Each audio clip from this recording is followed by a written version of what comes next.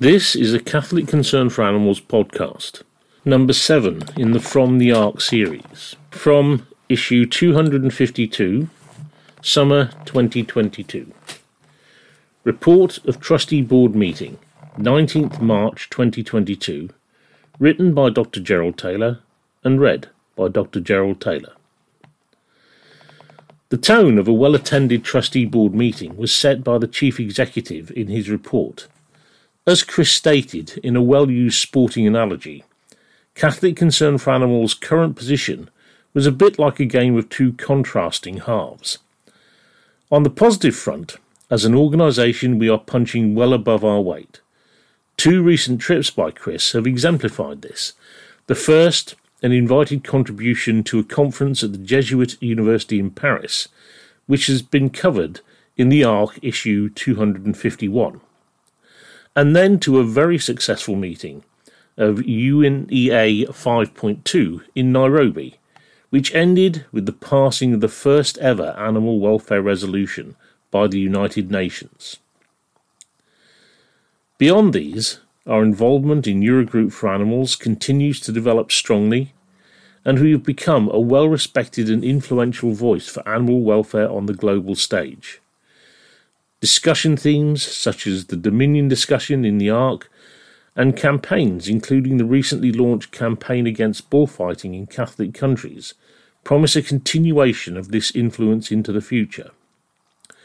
Our digital offerings on Facebook, Twitter, Instagram and our YouTube and podcast platforms are another strong area of development. The Chief Executive was widely praised for these achievements, but was anxious for them to be seen as the achievements by the team of officers and trustees. On the downside, however, was our position with regard to funding. The meeting was reminded that Catholic Concern for Animals has traditionally been dependent on funding through legacies. Whilst we are developing other funding streams, these are nowhere near a match for our legacy funding. For example, the Membership Secretary pointed out that we have 80 fee-paying annual members, but to break even on the funding for membership services, we would need around 5,000. The problem that Catholic Concern for Animals faces is that we have no idea what we will receive from legacy funding or when. We do not know how many members and supporters have set up a legacy provision for us in their wills, nor to how much these amount. Nor can we know until we actually receive the legacies. In short, this means that we have no idea of our future income from our most significant income source.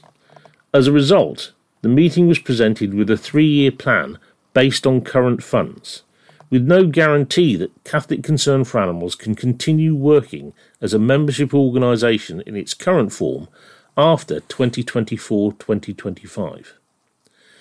To try and address this situation, Catholic Concern for Animals are taking out advertisements in legal publications aimed at lawyers who specialise in will writing services, and we are seeking to gain a better grasp of the attitude of members and supporters to CCA as an organisation and legacy funding through a survey to be carried out by the officers.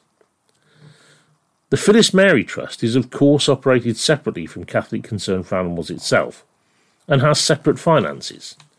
Past donations to the Trust enabled an increased level of grants this year, including a number for particular issues and emergencies, most recently the donations to support responses to the disaster caused by the invasion of Ukraine, which you can read about in the Phyllis Mary Trust section.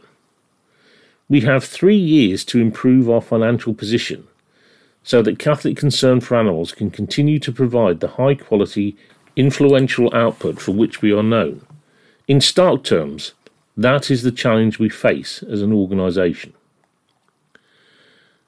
That was a Catholic Concern for Animals podcast, number 7 in the From the Ark series. Report on the Trustee Board Meeting, 19th March 2022, written and read by Dr. Gerald Taylor.